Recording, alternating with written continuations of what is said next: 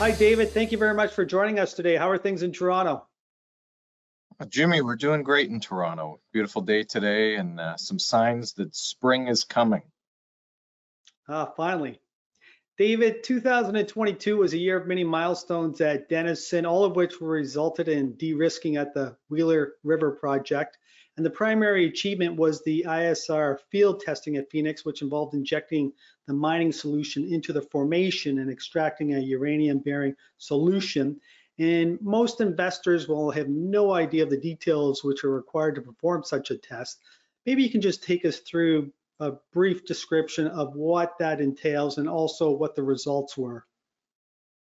Oh, Jimmy, my pleasure. Look, I mean, the headline here is that the results were excellent. This was a huge test for our company and the future of our company. But to dive into it, really, we have to go back in time quite a ways, because this test, we call it the feasibility field test. And it's essentially a small pilot operation supporting our feasibility study. And of course, the test was in the field. So you guys get the name now. But really, this test, to be prepared for this test, it took years of systematic de-risking in the lab and in the field to collect information both on metallurgy as well as on flow rates and our ability to pump and inject solution into the ore body. And all of that information, as simple as I'm making it sound now, was accumulated through the end of 2021.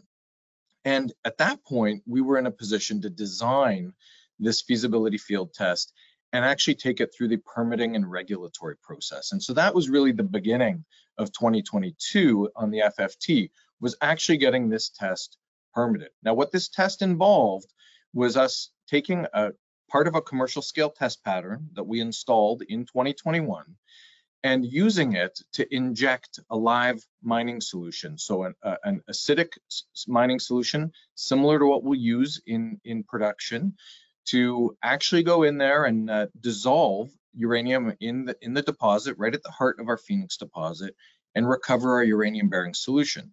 Now, of course, when you hear that, and we talk about this being a feasibility field test and similar to a small pilot, you have to first work at getting permission to do this. This isn't the kind of test that we could just do as if it was an exploration program. And so we did go and work with both our federal and our provincial regulators. So the Ministry of the Environment in Saskatchewan and the Canadian Nuclear Safety Commission federally. And this was a first for both regulators. Nobody has done this kind of test in the Athabasca Basin for uranium mining.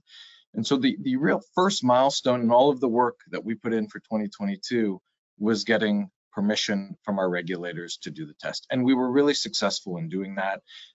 Not only did we get approvals from both regulators, but we got them roughly on time with our project plans so that we were able to then carry out the rest of the process, which of course for this facility meant we had to go procure materials to actually set up the surface facilities necessary for this. And then we had to actually carry out the construction and the commissioning of these facilities. All of that in an environment where the supply chain was still actually quite under stress through the tail end of the pandemic. And all of it went very well with us commissioning the facility for the leaching phase of the test in the late summer, and us commencing and completing both the leaching phase and the neutralization phase in the third and the fourth quarter of 2022. As I said at the start, not to bury the headline, the results were excellent. We were able to prove up or either at expected levels or exceeding levels for all of our key operating parameters that we were looking to demonstrate with this test. So those are things like flow rates, the time that it would take to acidify parts of the well field before we would start to get to a rate of acidification where we could effectively recover uranium, and ultimately uranium recovery. You know, the back end of this test and the headline was that we recovered over 14,000 pounds U3O8 in solution from the operation of this small part of the test pattern of for only 10 days after we achieved our target acidification. So that was really a historic accomplishment. I mean, the first pounds that have been recovered from ISR mining in the history of the Athabasca Basin, done by Denison, and highly successful when it comes to being able to actually prove up our parameters. And that was really leaching. The next phase, a little less glamorous, but equally important from a regulatory standpoint, was neutralization. And that process also went very well. We were able to carry out our neutralization phase in accordance with our plans and return the ore body into an environmentally acceptable level from a pH standpoint in a relatively quick period of time. And those two phases were critical to collecting information that'll feed into our feasibility study. At that point, we did stop field activities, and we've paused for winter with a volume of stored solution on surface, and it's cold up in the Athabasca Basin, so most of that is frozen. And we'll resume the final phase of the test, which is our recovered solution management phase. And this is really a compliance phase. We're going to resume that in the spring. So no critical information coming out of this phase, but a phase necessary under our permits to basically proceed to reduce the amount of solution we're storing on site and start the process of reclaiming the facility after the test. But all in all, really an excellent outcome for us in the field, proving up all the metallurgical work we've done in the lab with all of the pump and injection testing to tangibly demonstrate that ISR mining works at Phoenix and can work in the Athabasca Basin. Like I said, I knew there was a lot of detail involved, and I'm glad you gave such a detailed explanation. Thanks for that. And David, now that you've proven to shareholders, stakeholders, and also regulators that ISR works in the basin, will you focus on using this technique on other projects? Well, Jimmy, yeah, we do think that the application of ISR mining is in the Athabasca Basin goes far beyond Phoenix, and we are focused on looking at deposits that we already control or have an interest in to bring ISR mining there. And we started in 2020 with what I'll call sort of a proof of concept PEA study on the Waterbury Lake property to assess whether a smaller sized Athabasca deposit could be economical if extracted using ISR mining. And the results of that PEA were very positive. And so, that is a project that quite reasonably we'll be looking to revisit now that we've done some more de-risking at Phoenix. But also, and something we're pretty excited about, is the potential to use ISR at a project that we have joint ownership with Orano. This is the Midwest joint venture. So we're the minority partner there. We have a 25% interest. But during 2022, we worked with and for the joint venture to actually carry out some internal scoping studies assessing the application or potential application of ISR at Midwest. So that's something that we're pretty excited about. Certainly have more work to do with our partner there before we can comment more on that.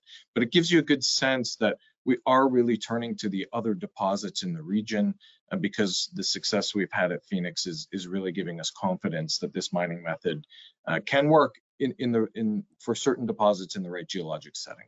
And David, another milestone was the metallurgy and recovery rates. What were the recovery rates and how is this significant?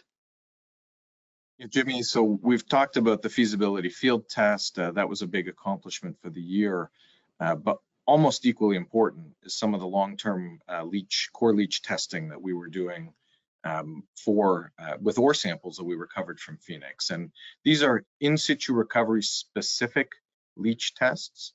And we put out news in December talking about a test that we had run for over a year. So an intact piece of core recovered from the ore body that we ran in a specialized piece of equipment that only allows the leaching to occur by moving through the natural permeability of that core. So no crushing, grinding, no agitation. This is as it would leach in the ground.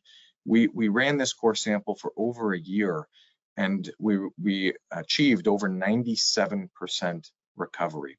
And almost equally important here is that we had an average uranium-bearing solution head grade from that year-long test of over 18 grams a liter uranium, which was very important because it supports our feasibility study, where we're using an assumed 15 grams a liter uranium head grade, which was a 50% increase from our pre-feasibility study.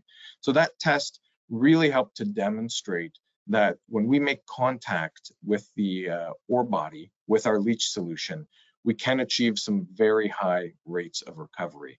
Now, it's not to say that we'll run a 97% rate of recovery in our feasibility study, but it definitely gives us great confidence that we can achieve the industry standard recovery rates necessary for the project to be economic.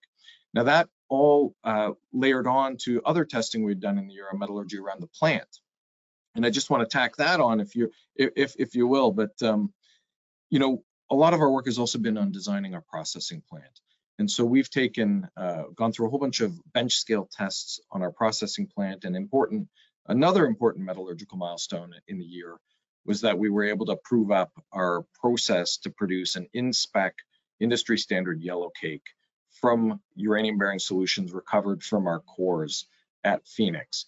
And we did that using a simplified direct precipitation method, which is important because that's how we modeled it in our PFS.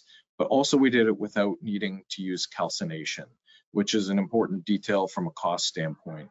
We are not and have not been designing our plant to include a calciner, and we were able to achieve that in-spec product without having to go to calcination. We've spent a lot of time about what's happening at Phoenix and the success that you've had there. Give us an update on what's happening at Griffin. Well, look, Griffin is, part of the story. It's an important part of the story at Wheeler River. We are also updating the technical report for Wheeler River for Griffin.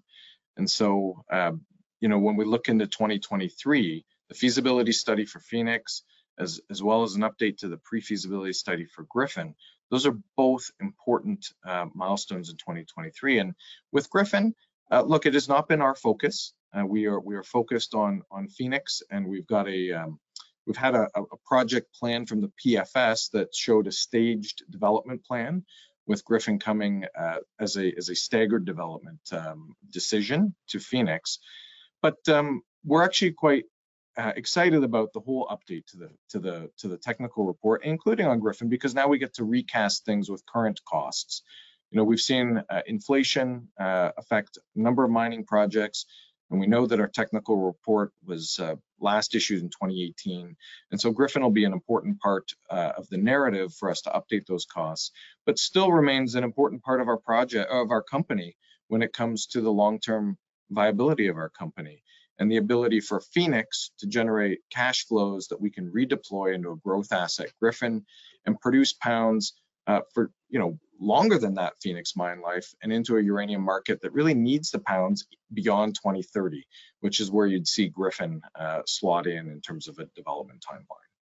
David, another element central to de-risking is moving forward the permitting process. You submitted the draft EIS for the Wheeler River project in Q4 of 2022. Let's discuss the timeline associated with this. Yeah, Jimmy, well, since submission of the draft EIS, our work has been focused on preparing for the public comment period. So that's the first sort of phase that followed the conformity review, which we passed, meant that we had submitted all the necessary elements to be considered by our federal regulators in the province. And so we're waiting for responses from the public comment period, and that'll really start the process of back and forth on review and comment and changes or updates to the draft EIS as we work towards getting a final EIS that's ready for regulatory approval. Now that process we expect will take time, and so we are handicapping that this is a 2 to 3 year type process if we go back to the submission of the draft EIS before we're in place to have an approved final EIS that's gone through the CNSC. David, another asset in your portfolio, which I would like to discuss, is the Waterbury Lake project, which is not as advanced as Wheeler River, but it also has ISR potential. Can you just take us through this project and the progression that you and your team have been making there? Yeah, Waterbury is a really interesting case. This is a project we own about 2/3, and our co-owner is the Korean nuclear power company KHNP. This is part of KEPCO. and they operate all of the nuclear power plants in Korea.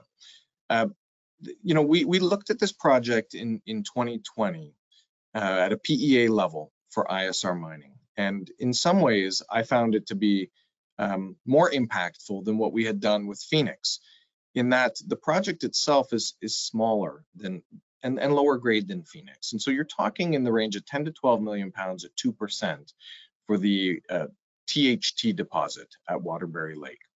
Now it's sandstone hosted, and so that's the part that makes it amenable to ISR mining.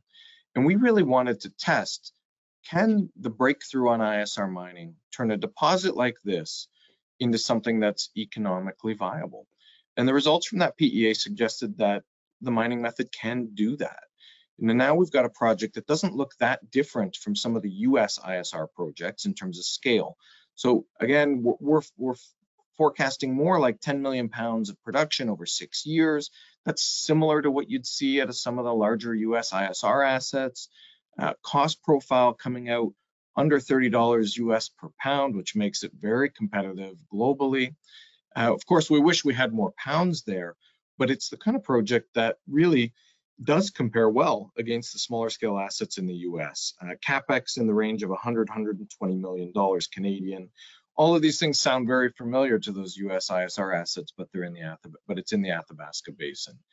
So we're excited about where that could go, given the de-risking we've achieved at Phoenix. Certainly makes sense that we would go back and revisit the project plan for THT as an ISR project for the next several years. And it's something that we're excited to turn to. So you mentioned that you would like to have more pounds at Waterbury, and that's a good segue into my next question, which is exploration. Do you have any plans to do any further exploration at Waterbury? Well, Jimmy, exploration, maybe not so much at Waterbury in 2023, but exploration is still a key part of our DNA. And I would say that we're actually a bit of a sleeper story on exploration. I mean, rightly, we focus on Phoenix, the ISR de-risking, the Griffin deposit, Wheeler River, and Waterbury, and McLean Lake, and all of those core assets that we've got. But we actually spend a pretty liberal amount on exploration in 2022, and our plans for 2023 will probably look similar. And so we are focused on primarily searching for ISR amenable deposits. And now that's not quite swung back to in favor in the region. Most people are still looking for basement hosted deposits, but we have great confidence with what we've done with ISR that our exploration focus has swung to ISR amenable deposits for the last several years. And so our budgets, when you sort of stack it up against the juniors in the space, we probably have one of the largest exploration budgets in the region. We just don't talk about it that much. We don't put out every drill result.